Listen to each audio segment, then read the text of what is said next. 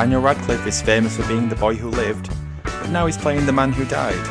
They both have their special tricks, but let's find out exactly what on today's episode of That Song from That Movie.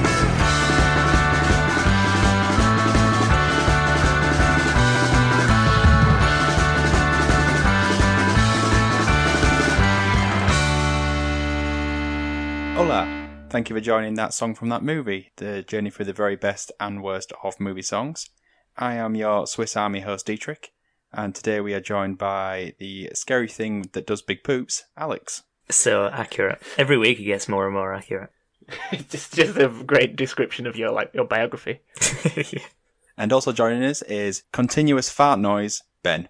Nice. Is this the closed caption version of the podcast? I wish I had watched it with subtitles to see whether or not that appeared at the bottom of the screen.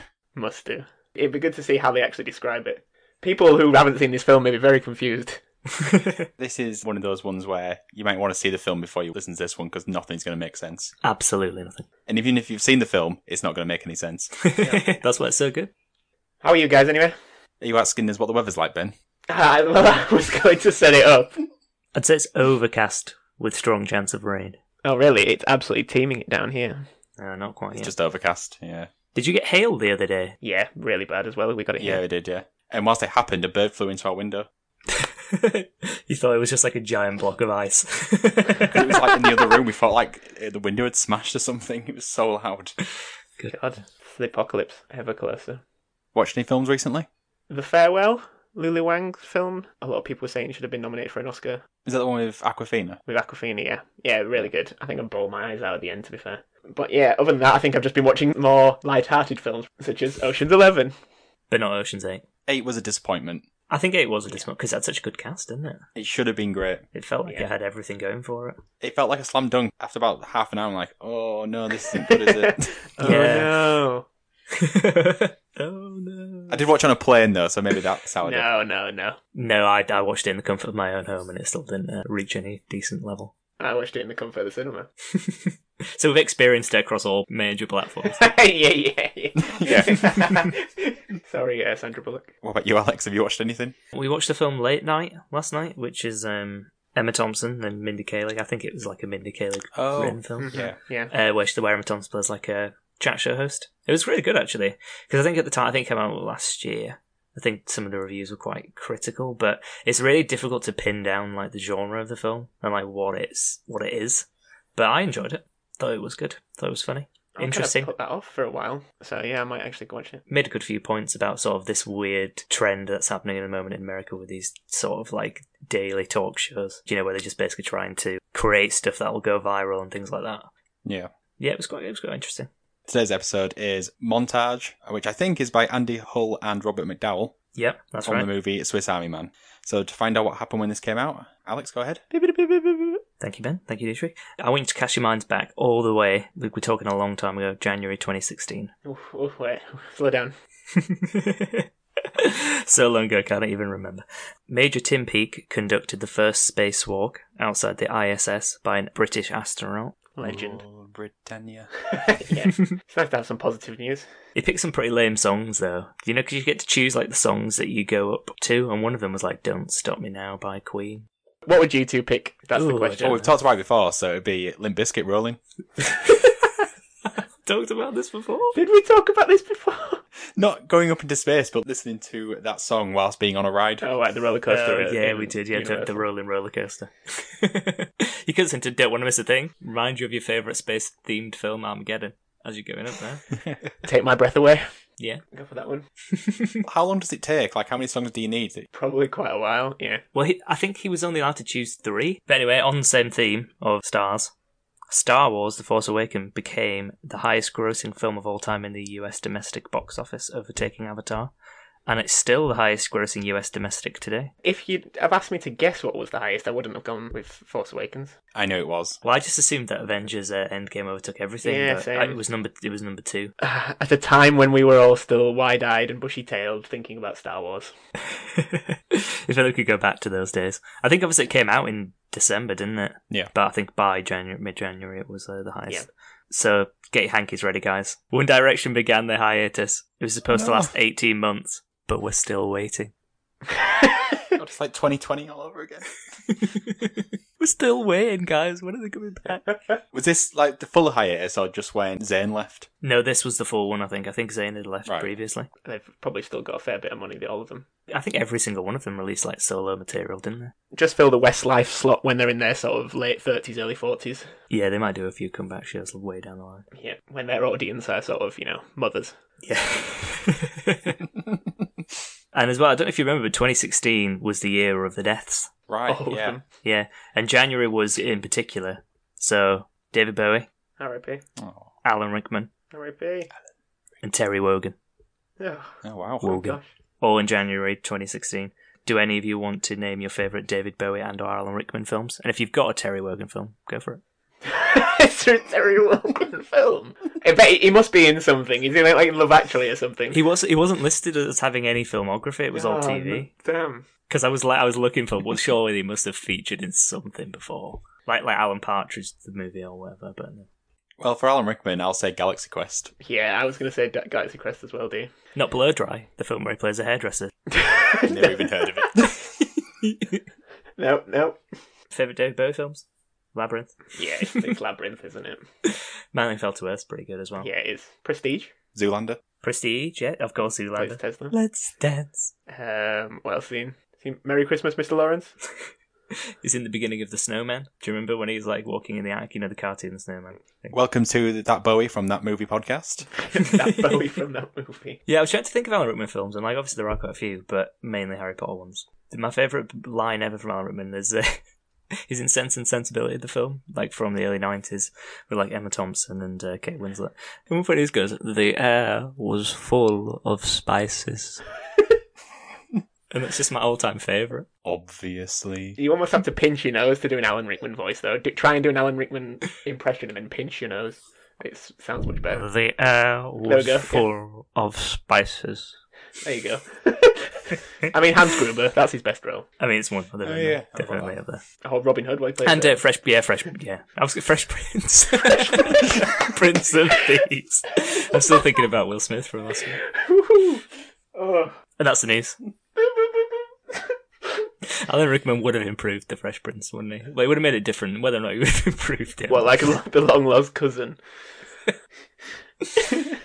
So as Dee mentioned earlier, and obviously we've just done the year that came out, actually the month and the year that it was released, the film Swiss Army Man, was when it was in Sundance Festival. It wasn't when it got a wide release. The wide release was actually in July of the same year. And I say wide release, I don't think it had like a massive international, every cinema kind of release, but yeah. Yeah, it definitely did not, because that's the reason why me and my wife didn't end up seeing it until yesterday. Yeah, I didn't see it at the cinema. I got it on DVD like a couple of years ago that I watched it.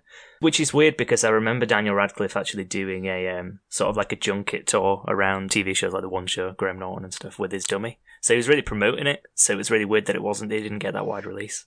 Anyway, before we go into that, maybe I should give a bit of a synopsis of the film. I can't wait to hear this. Well, yeah. So it's produced by A24, and it was written and directed by Daniel Scheinert and Daniel Kwan, who are credited as Daniels, not the Daniels, but just Daniels. Swiss Army Man tells the story of Hank Thompson, who is played by Paul Dano, alone on a desert island and on the verge of suicide, encounters a flatulent corpse, who he later names Manny, who's played by Daniel Radcliffe. The two develop an unusual friendship, as Manny slowly becomes more animated, even learning to talk. Hank soon discovers he can manipulate Manny's body like a Swiss Army knife, and they use these newfound powers to try and find their way home from remote wilderness. How did I do? Beautiful. Beautiful. You described the opening 5 minutes of the film perfectly. Yes. I didn't want to describe the rest of it because it's a surprise that everyone needs to see, really. But I mean, I think the first thing to mention about this film is that there are a lot of farts. Yeah, Yes. yeah. There's a lot of just potty humour in general. Yeah, it's kind of central to everything, isn't it? Very. And actually, this sort of like seemingly brain-dead potty humour actually caused a lot of walkouts when it first premiered at Sundance. So I think a few people got to that first scene where Paul Dano's riding on the back of Daniel Radcliffe through the sea, using his butt as a propeller, and were like, no, this isn't the film for me. Which I think is a shame, because if they had have stayed, they would have realised it's a bit more. There's a lot more going on. Well, I said a lot more. There's definitely a lot more going on, but I mean, that does still prevail throughout. Before I ask you guys' opinion of the film, the Daniels have said that when they originally conceived the idea, everything was based around making the audience laugh with the first fart and cry with the last. I don't think I cried with the last. No, I did not cry with Lost either. I had the same feeling as I'm pretty sure, it's been a while since I've seen it, but Mary Elizabeth Winstead, who's, I guess, I want to say love interest, but I think that's pushing it. Yeah. We're going to have to give a spoiler alert here because we're just going to end up talking about this film. Her closing line, isn't it just, what the fuck? Or what the hell? Yeah. That's what I think. It's the second film she was in that her last line is fuck. Oh, really? Just as a tidbit. Well, I don't know what they've done is. I can't remember what it was. Scott Pilgrim? 10 Cloverfield Lane. Yes, it was 10 Cloverfield Lane. Great film. Well, until the end. John Goodman should have been nominated for an Oscar. So what do you guys actually think of the film? Did the farts hit you on these emotional levels?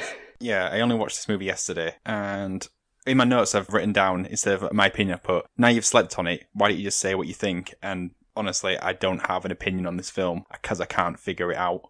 I don't know if it's good or not.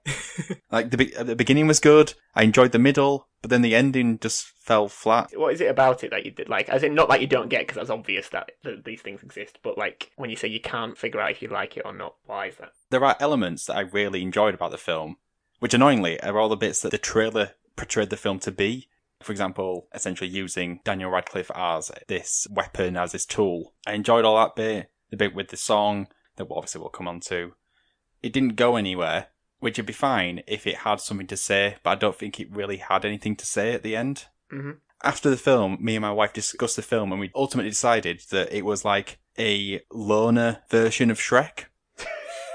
So like it's that same sort of story of acceptance and better out than in, that's what I always say, sort of thing. Film based on that one line. Yeah, I suppose like going against social conventions. The female in the film is a redhead. You've got a noble steed who's ridden, but he's got powers that he shouldn't have. For example, a talking donkey or a farting corpse. There's a lot of parallels here, but Shrek does it better. And it also has, like, musical numbers. I mean, I didn't expect that to come up as a comparison. Alex deleting his notes as he goes. Damn it. All that stuff I had around Shrek gone like that. So it's like Shrek for loners. There you go. Shrek for incels. Shrek for incels? Wow. Like a Guardian headline? Okay, that's too far, but you know what I mean. Shrek for incels. I see what you mean though, because at the same, I feel like the bits I like, because it's probably been about, I don't know, I think I saw it just after it had come out. I feel like the bits I've remembered fondly are those bits that, like you say, are in the trailer or the montage scenes, and when they're sort of building this friendship. Yeah. And yeah, it does feel more like it should have been a short film, and the idea was it's a short film, and that the ending is like let's make this into a feature, and we don't really actually have a core sort of like narrative built through it. It's more like it's a concept, and that you built around the concept, and then you don't really know the narrative. It feels like it should have been a music video. Which is interesting, actually, because the two guys that directed it, Daniels, were before this was obviously their first feature film.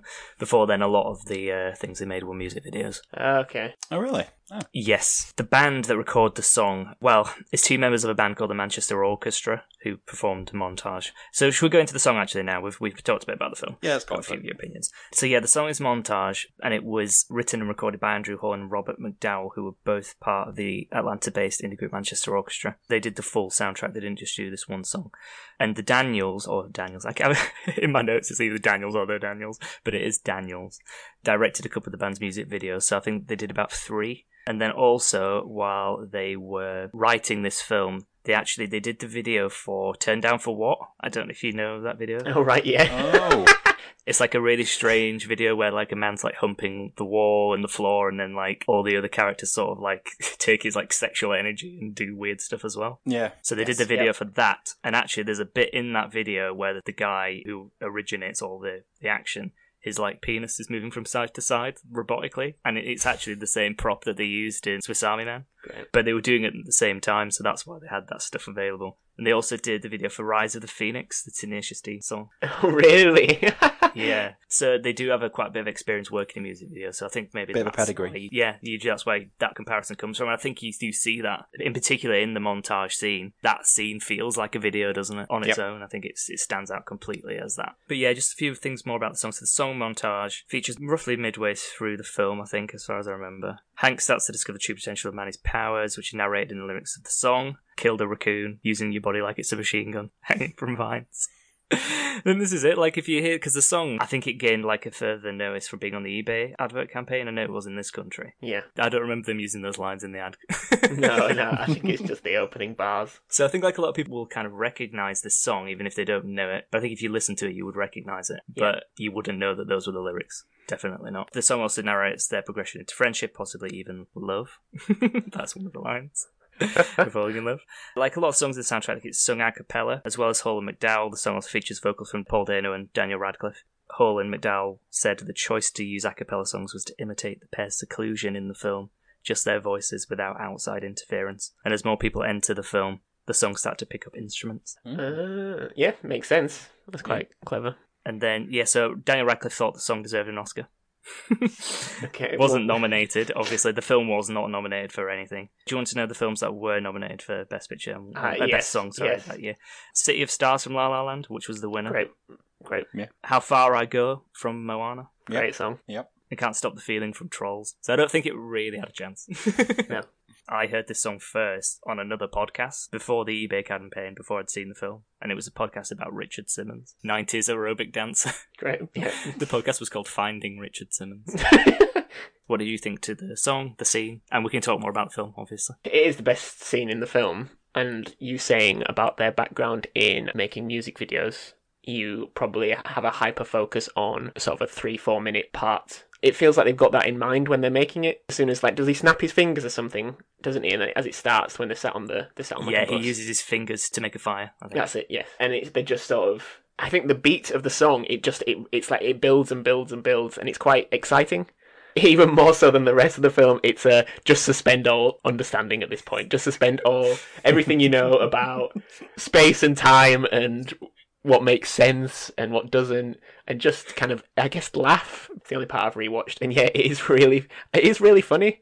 And I think if I treat the film more as a comedy, I enjoy it, and the song is very uplifting. I don't get the thing of it makes you want to cry, because I just don't. Yeah, I don't get that either. I think I was shocked that this song was actually made for this film. I'd heard it on as we said before, the eBay adverts. So I just assumed it was like an album track from someone like the Lumineers or Imagine Dragons, someone like that. So yeah, looking at the lyrics was a bit of an eye-opener. Suddenly realising, this is all the things that happened in the film. Yeah, well, that's interesting, isn't it? Because it's literally describing what they're doing. Yeah. Obviously, you have things in musicals where they'll literally talk about, like, oh, look, there's a car over there. I don't know, example. I couldn't think of anything that was like, this is literally describing what is happening in the scene right now. As if they're just kind of having to improv on the fly or record. Yeah, and even, like, the pop, pop, pop bit at the beginning is the actual lyric is popcorn. It's like popcorn. Because they're making popcorn. It's so specifically based on what they're doing right now in the film. It's weird. I mean, I'd love to have been the eBay execs, like, when you're thinking, you must have just had to have played, like, a 20-second snippet of the song and been like, oh, yeah, that's great. And then, oh, is that all there is? Yeah, that's all there is. No, there's nothing else, because there's no way they would have picked it. Yeah, I mean, I guess the comments is that to sort of go back to, like, the points that you guys were making at the beginning.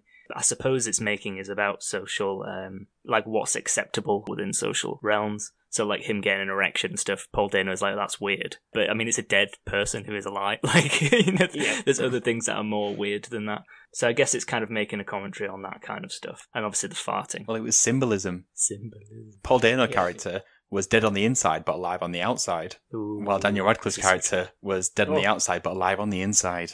Sounds like you got it there, D. Yeah. And together they make one whole person. Oh, gee. Isn't my the father at the end just, like, smiling, like, maniacally as he goes? Well, this is the thing, I don't know if we want to go into spoilers. But anyway, the ending, it's... Well, hang on. I don't know if we want to do this, but let's do this. I mean, are we gonna do it? We'll go to a break. After the break, spoilers, everyone. Oh, okay. This is your warning. This is your warning now. We're going to talk about the ending of the film. See you on the other side.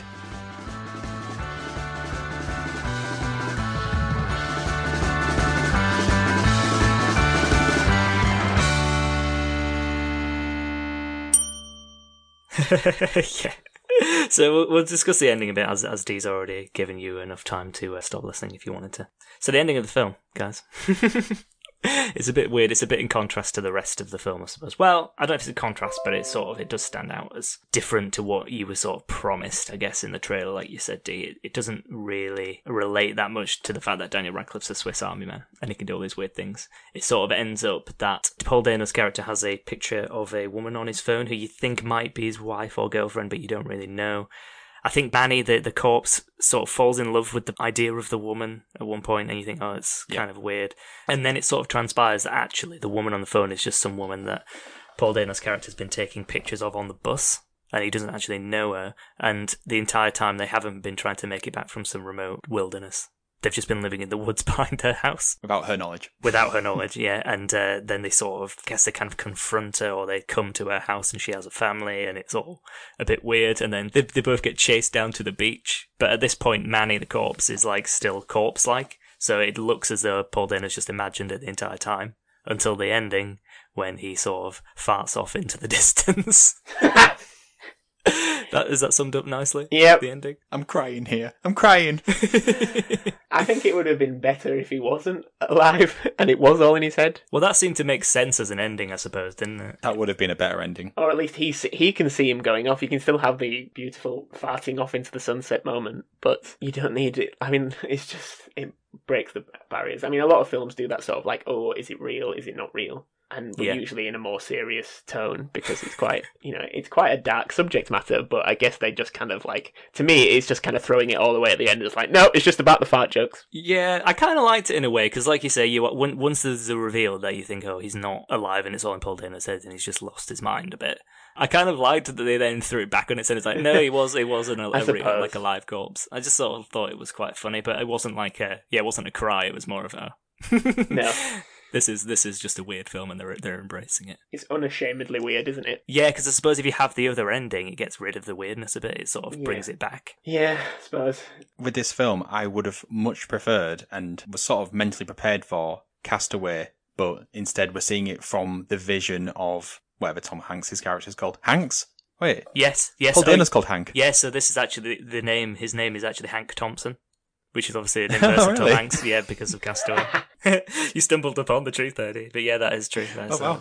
Yeah, so to me, it should have been a film where, obviously in Castaway, he's talking to Wilson, he thinks he's a real person, but we're just seeing the fact it's just a ball. Yeah. And he's using like ice skates but we're now seeing it Castaway from the perspective of the character who has created a real person around this trash. Yeah. But that's not the film. After 5 minutes, he's already off the island. Yeah. I think what's kind of odd about it is, like, obviously at the end, it sort of reveals that he does have these special powers all along. But then, like, when they're sort of chasing them through the woods, when you sort of realise that Paul Dano has been behind the house the entire time, all the stuff looks like, well, what were they doing then? Because it looks like they were doing stuff to sort of escape the wilderness. But obviously they weren't. I think with the song as well, though, like, it's like a fever dream, isn't it? I think it's got like a frenetic, manic pace of everything. And then the second half, when it dulls it back down, it again makes sense to coming back to reality and the difficulties of normal life. When I describe that, and I'm listening to myself like, that sounds like a decent film, but it's only ever known as the farty penis compass film. Yeah.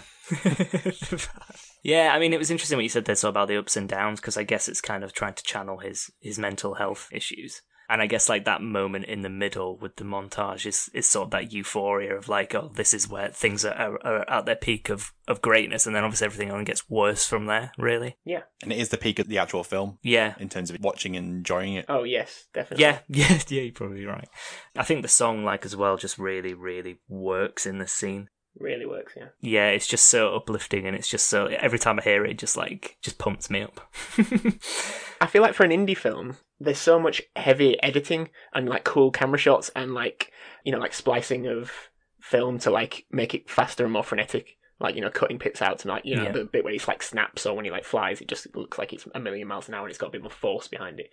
There's a lot of cool little nifty tricks, and they probably picked up quite a lot with music videos, and there's a lot, I guess it's a lot more overly edited when you've only got 3 minutes to work with. Yeah. You can tell their expertise comes out in that music section, the montage bit, just because they're just throwing all their skills at it, and there's so many like cool camera shots and angles, and it's those sort of little things, how do we make this like he's getting a shower while Manny, dead Daniel Radcliffe, is basically just spewing water out over him, because he is also an infinite source of water for some reason. Yeah. It's like, how can we turn this into like a longer scene? Doesn't need to, only needs 5 seconds because then it's made its point. It's weird, isn't it? It feels a bit like when you just describe it then, like it's a practice film, like they're trying to really get to grips with how everything could work. I mean, obviously it is their first film. I think, like you mentioned, Ben, in the break, like, oh, well, what was the progression from music videos to film?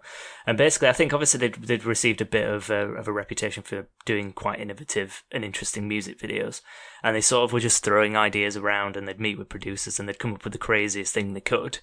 And everyone would usually sort of say, well, no, that's stupid. But then like one producer's like, why don't you just make that film about the fighting dead guy?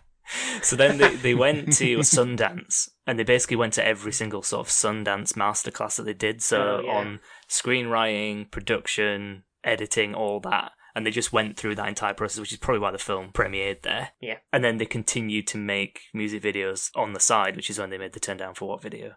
And obviously the two things sort of informed each other. But yeah, I think it's just, it does feel like a lot like it's like a practice film and they've just thrown everything at it. Do you think like this is still at that point of Daniel Radcliffe trying to shed his Harry Potter skin and just going for as much crazy, zany, completely left field choices to unshackle himself from that typecast? When did Deathly Hallows Part 2 come out?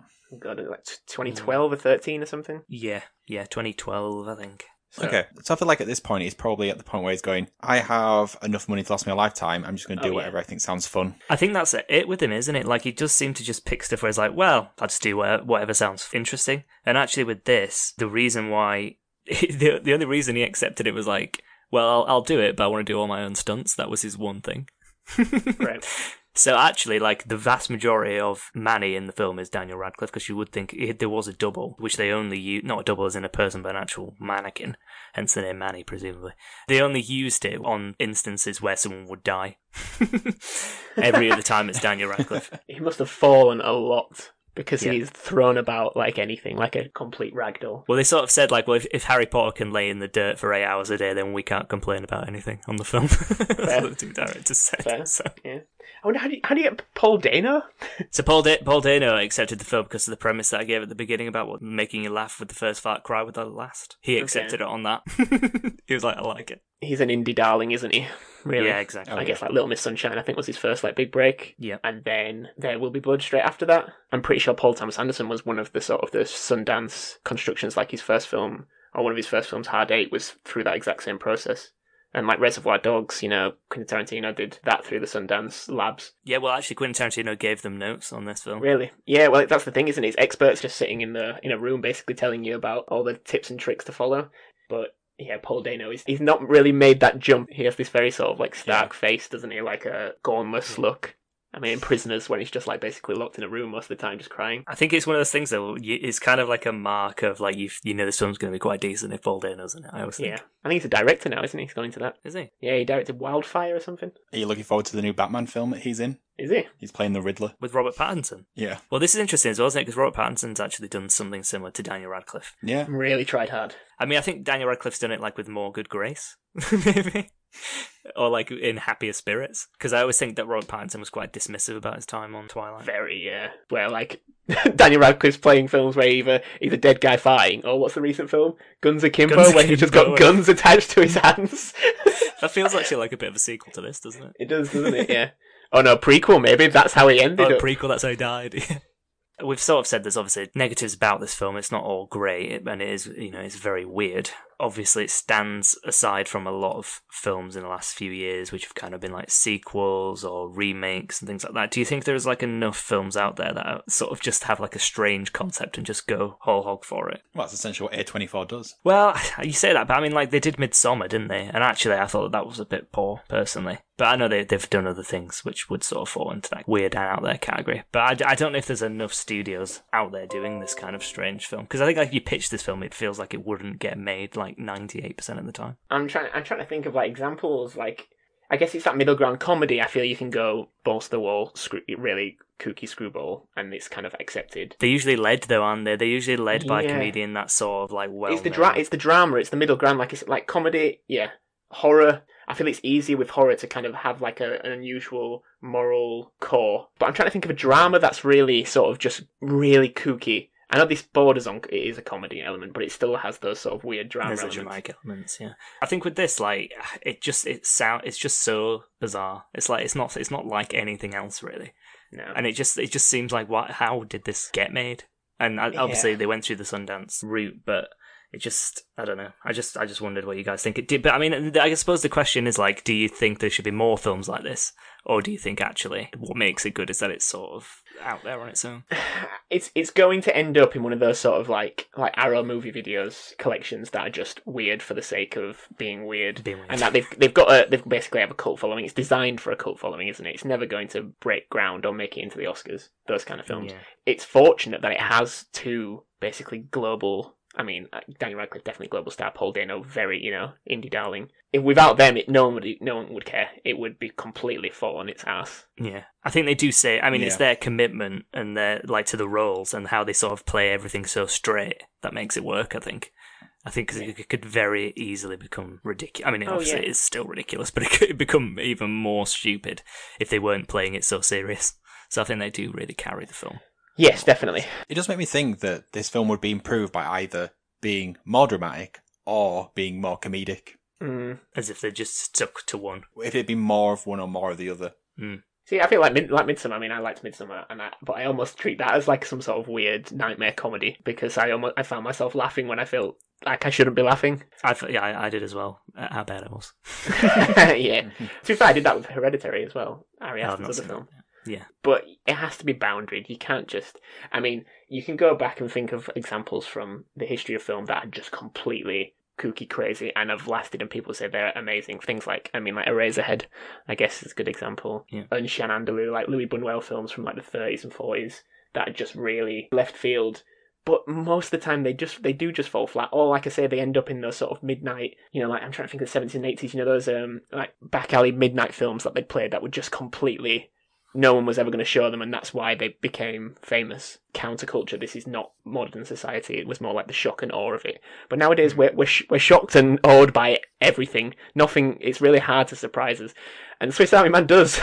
So it's got that element of it. For 2016 to still make a film that's like, what the hell is this? Yeah, I think that's why it stood out so much to me. You watch it and think, just like, what are these things that they've thrown together for this film? It just feels like they just put some of the most random things together and just like hope it works, which it kind of does at parts and not others. Yeah, but I just thought it was like an interesting point of discussion to kind of think about. There's so many films where obviously they're just aiming to please everybody. They're trying, and so nothing ever really kind of reaches at the heights or reaches an interesting pinnacle. It's just always sort of like mellows out into the middle ground. If people ever want to see more weird films, there is if you go on 366weirdmovies.com, it has 366 of the weirdest movies of all time, and it's updated constantly, and you should just work your way through them because you'll recognise a lot, but some of them are just very on this same level though, just amazing for being.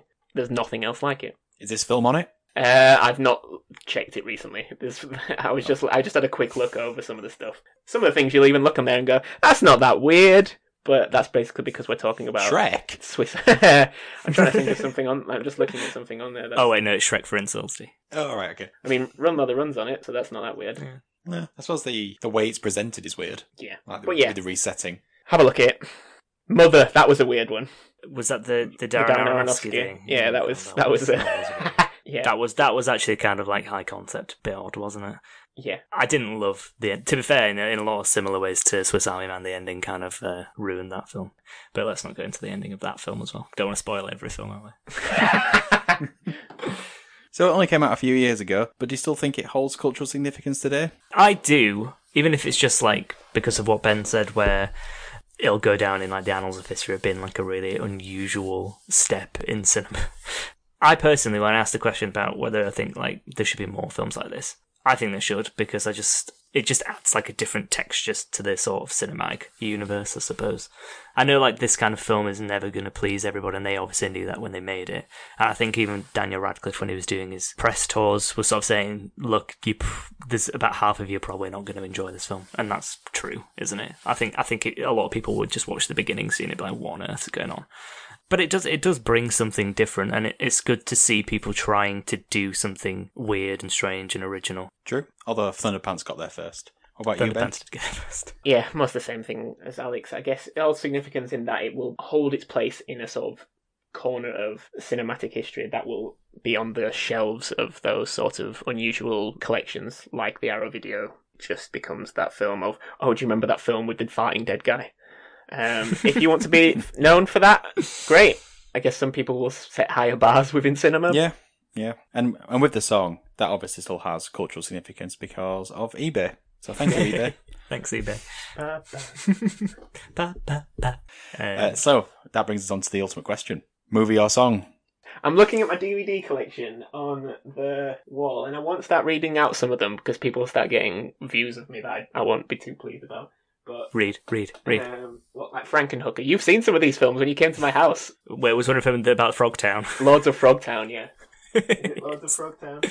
Which had Roddy Piper in it. I mean, Buckaroo Banzai and Across the Eighth Dimension or whatever it is. Films like this that are, like I said, there's nothing like them, so I feel like I do really like the song, and it's been in my head quite a lot. I probably like the song more than the film, but I think Alex's point earlier, I do feel like you need these films to exist. So I'm going to say film. So you prefer the song, but you feel like you have an obligation to pick the movie. Just because I've got a little bit of space on my shelf, and I can just see where it just fits perfectly. It just fits there. Just wait for Arrow Video to make a cool sort of front cover, and then I'll be on it. Okay, 1-0 to the movie, Alex. I think you know that I'm also going to say film. But it is more difficult than I thought it would be because the song just like really gets stuck in my head, and it's just it just makes me feel uplifted every time I hear it. But I think just because of how strange and unusual the film is, and I think it's more than I think that is the best scene where the song features. But I think it's more than just that one scene that I enjoyed about it. So I think for that reason I'd say film. But I think it's a very good song. Hell Comes to Frogtown, not Lords of Frogtown. I was going to say I'm sure it's not Lords. Lords of Dogtown, that's the film. It's Hell Comes to Frogtown. Sorry, Roddy Piper's family. What do you think the budgets of this film was? The budget for Swiss Army Man was $2 million. So it's relatively large. Well, I mean, not really, but... Wait, I imagine a large part of that was just the salaries for Paul Dano and Daniel Radcliffe. Maybe they took a big cut. Yeah, I mean, I suppose Daniel Radcliffe doesn't need money, does he? No, exactly. So it's 2-0 to the movie so far, I think, if I'm tracking that. Yep. Well, I'm picking song. If it was that scene from that movie, I'd pick the scene over the song over the movie. Yeah, it is great. Sounds like a good podcast. That's not the ultimate question. The ultimate question is movie or song. So I have to take the movie as a whole and therefore pick the song. So you're picking the song because it's of that scene? Yes. Yeah, I think that's fair. It's because of people like you, D, that I'm going to have space on my shelves. My DVDs are going to be slightly off right angle because of you. Why don't you just buy the single of this? Why would I wouldn't have a CD? You mad? What kind of person are Are you mad? You know DVDs are discs, right? It really angers me that one DVD I bought from that collection isn't the same size as the other Blu-rays. Why would you do it? Night of the Living Dead is not in a normal box. It's just slightly bigger. Why? Why, Criterion? Why? Why would you do it? Honestly. That is annoying. Let me know. On the topic of Frankenhooker, we come to the end of today's episode. What did you think of Swiss Army Man? Please send us your explanation of the ending to our Twitter, which is TSFTMPod. You can also tell us which one you think is better, the movie or the song, but I'd rather just hear your hot takes on how the ending should be explained. And also, just to add there, I'm thinking maybe we haven't described that well, what the film actually is. It can't really be explained without watching, I don't think. Time for some goodbyes. So it's goodbye from me, goodbye, and goodbye from Alex. Manny, I think your penis is guiding us home. Oh, I was so close to picking that one. And it's goodbye from Ben. If you don't know Jurassic Park, you don't know shit. Oh, that's the one above the one that I've just said. IMDb page, Ben, for quotes. Good to know you do your prep beforehand. Oh, yeah. So, goodbye, everybody. See you later. Bye. Goodbye.